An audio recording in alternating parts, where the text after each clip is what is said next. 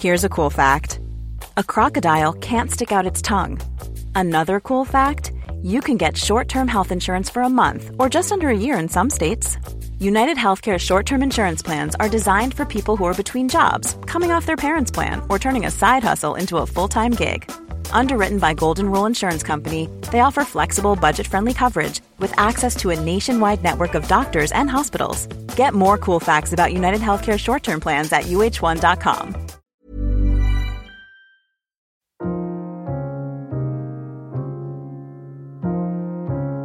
Hello and welcome to Brexit Unspun. This is where we debunk the political spin around Brexit. I'm Shona Jenkins. Today I'm joined by Sarah Gordon, our business editor, and Patrick Jenkins, financial editor, and we're taking a look at trade and the single market. What impact will separation from the EU have on the UK's financial services and other key sectors? How will it affect tariffs and supply chains? The Brexiteers have always claimed that because the UK imports more from the bloc than it exports, EU countries will do their best to ensure that trade continues without disruption. Sarah, does this argument hold water? I think it's probably true to say that at some point in the future there will be a perfectly reasonable trade deal between the UK and the EU. The question is, frankly, when and what happens before. At the moment, political imperatives are very much trumping commercial imperatives. It is highly unlikely, even if you are a German company or a car parts supplier, for example, and you want to go on trading freely with the UK, that doesn't mean that the German government or the people tasked with negotiating Britain's future relationship with the EU will agree with you. I mean, at the moment, the overwhelming will in the EU is to make it clear that leaving the EU has a cost and that cost is a painful one. And that makes it very difficult to envisage an equally preferential trade arrangement with the bloc, at least, I would say, in the next 5, even to 10 years. So what is the greatest risk to the smooth operation of cross-border trade, and which sectors are most likely to be affected? Well, one of the things that is talked about, which is, I think, not terribly well understood, is this idea that if we don't get a deal by the end of March 2019, that we will default to WTO rules, and these will somehow provide an overarching and comprehensive regime for our future trading arrangements. And that isn't true for one good reason, which is that WTO rules cover tariffs and they don't cover non-tariff barriers. And if you are an exporter or an importer, non-tariff barriers, so things like, for example, the forms you have to fill out at customs points, those non-tariff barriers can often be as important, as significant as the tariffs that you pay. So if there is no deal, we will move into an era of much higher tariff and non-tariff barriers, which would affect everybody who imports and exports to the UK. And any arrangement under which there are higher tariffs are likely to affect, obviously, our largest industries. So financial services, the car industry, the pharmaceutical industry. But there's also another area which it's important to highlight, which is how much regulation of particular industries is carried out under the aegis of the EU. So that's true of pharmaceuticals and medicine. But it is also true, for example, of airlines. So if you're EasyJet, you may find that it's better for you to operate more flights out of the EU itself post-Brexit than having Heathrow as your main hub. So I think there are different areas, regulatory and non-tariff, that are as important as whether the actual costs, the taxes levied on your exports and imports go up. Patrick, Britain's services sector generates an outsized share of GDP, with the jewel in the crown being London, which by some measures is the world's largest financial centre. How will Brexit hit the city? Well, the true answer is nobody knows, because, as Sarah was saying, it all depends on when a deal is made and what kind of deal that is. I think the city's frustration is that they feel that government isn't listening to their point of view. They fear that the government doesn't grasp how important the UK's financial services industry is in terms of generation of taxes. 60 to 70 billion a year comes from this industry. It provides huge numbers of jobs around the country. In the city alone, there's 400,000 people working in and around the financial services sector. So there's a lot at stake. The benign outcome would be that something that goes some way to replicate what we have at the moment, which is a single market operating under so-called passporting arrangements, by which companies with a base in one EU country, such as London, can sell their services across border. Now, if we are outside that system, the hope is that some kind of replica could be set up, but all the noises that you hear around so-called hard Brexit from the UK government, but also all the noises you hear, or a lot of the noises you hear from the rest of the EU, would suggest that a particularly close tie is not looking likely. And that would mean essentially that potentially large portions of the operations that are based in the city at the moment would need to be relocated to EU financial centres such as Frankfurt or Dublin or Paris. So how are banks preparing, particularly for the loss of passporting rights? Well, at the moment, there's very little that has been done in concrete terms other than preparatory work. So a lot of the US banks, for example, are the ones that will be most affected by this because they've used London historically as a launch pad into the rest of the EU.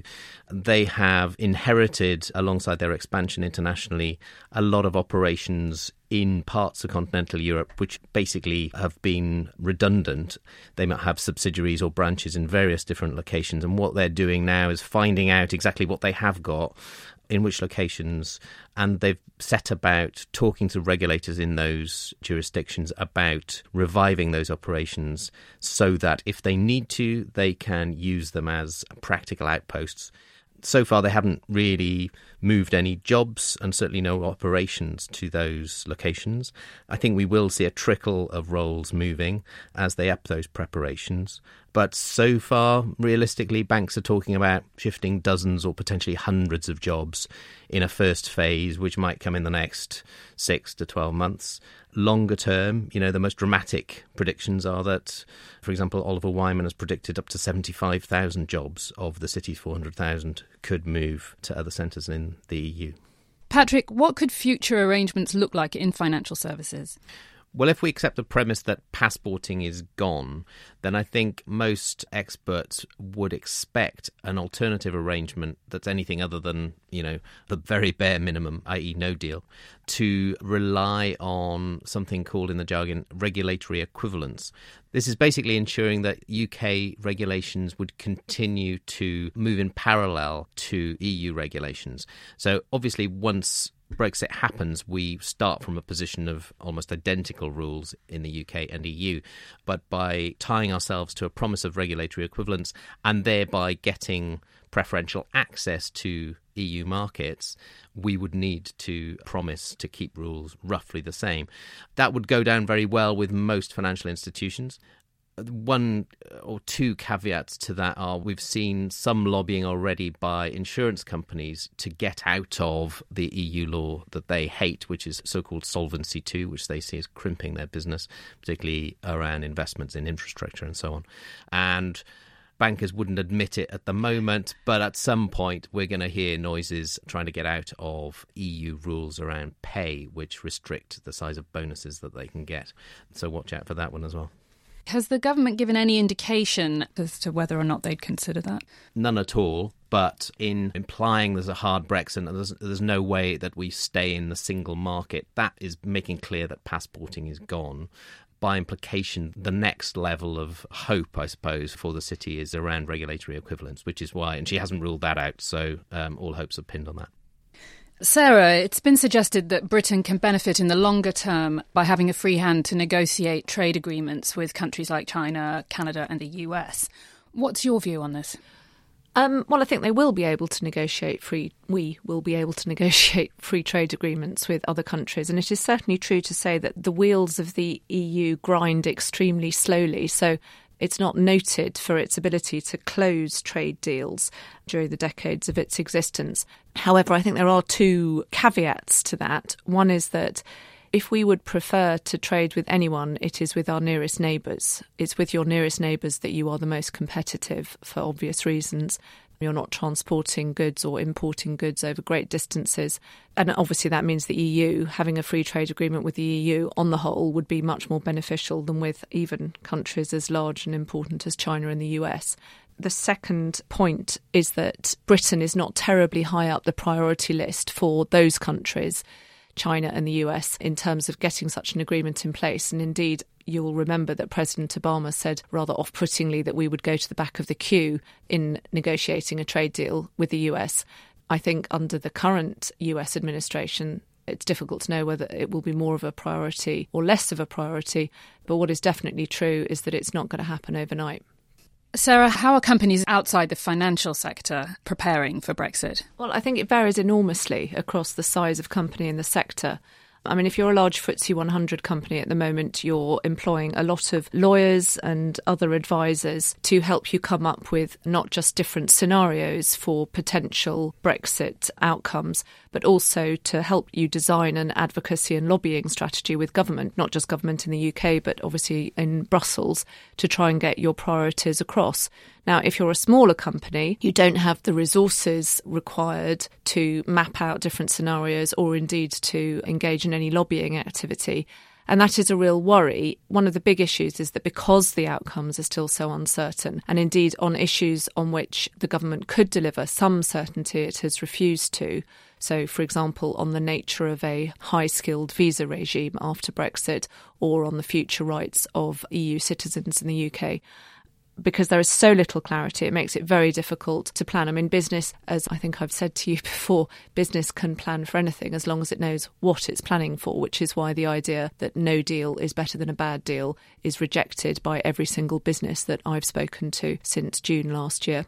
And I mean, a number of advisory bodies are suggesting that at the very least, you should sit down and take a snapshot of your supply chain and your contractual arrangements so that you know where your potential exposure is at least. Is it a particular supplier whose goods may get more expensive if higher tariffs apply? How many of your contracts are dependent on EU law?